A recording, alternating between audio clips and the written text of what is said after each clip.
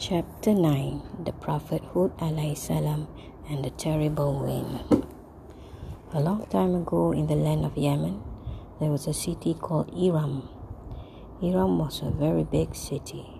The buildings were huge, the gardens were very beautiful, the people were very rich. The people of Iram were proud.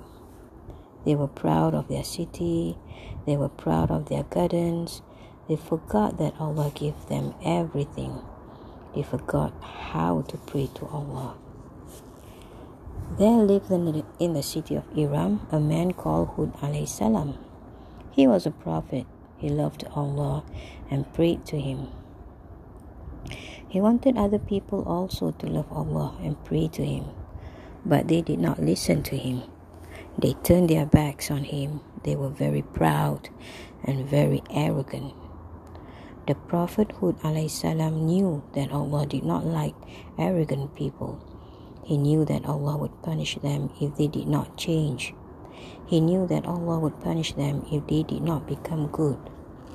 But the people did not want to change. They thought there was nothing wrong with them. Allah sent a terrible drought to punish them.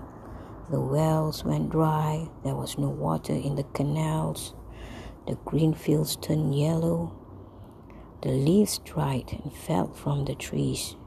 The flowers in the gardens drooped their heads. The animals cried with thirst.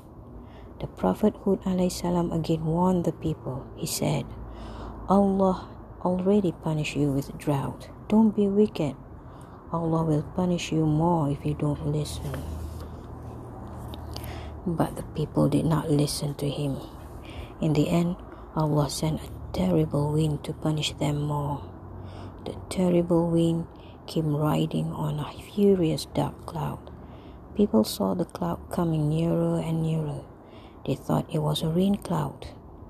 Their pride made them blind. They did not see that it was a terrible wind riding on a cloud. They did not understand that they were in the wrong. They did not own up that they were wicked.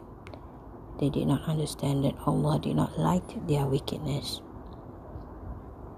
The terrible wind blew for 7 nights and 8 days. The trees fell down with their roots sticking up. The houses were smashed. The gardens were ruined. The men were dead. There was nothing left of the city. Allah saved only the Prophet Hud salam and the people who listened to him. Allah saves those who believed in Him. The lesson of the story is that one should remain humble. Even if one becomes successful, one should give all the credit for one's feats to the blessings of Allah.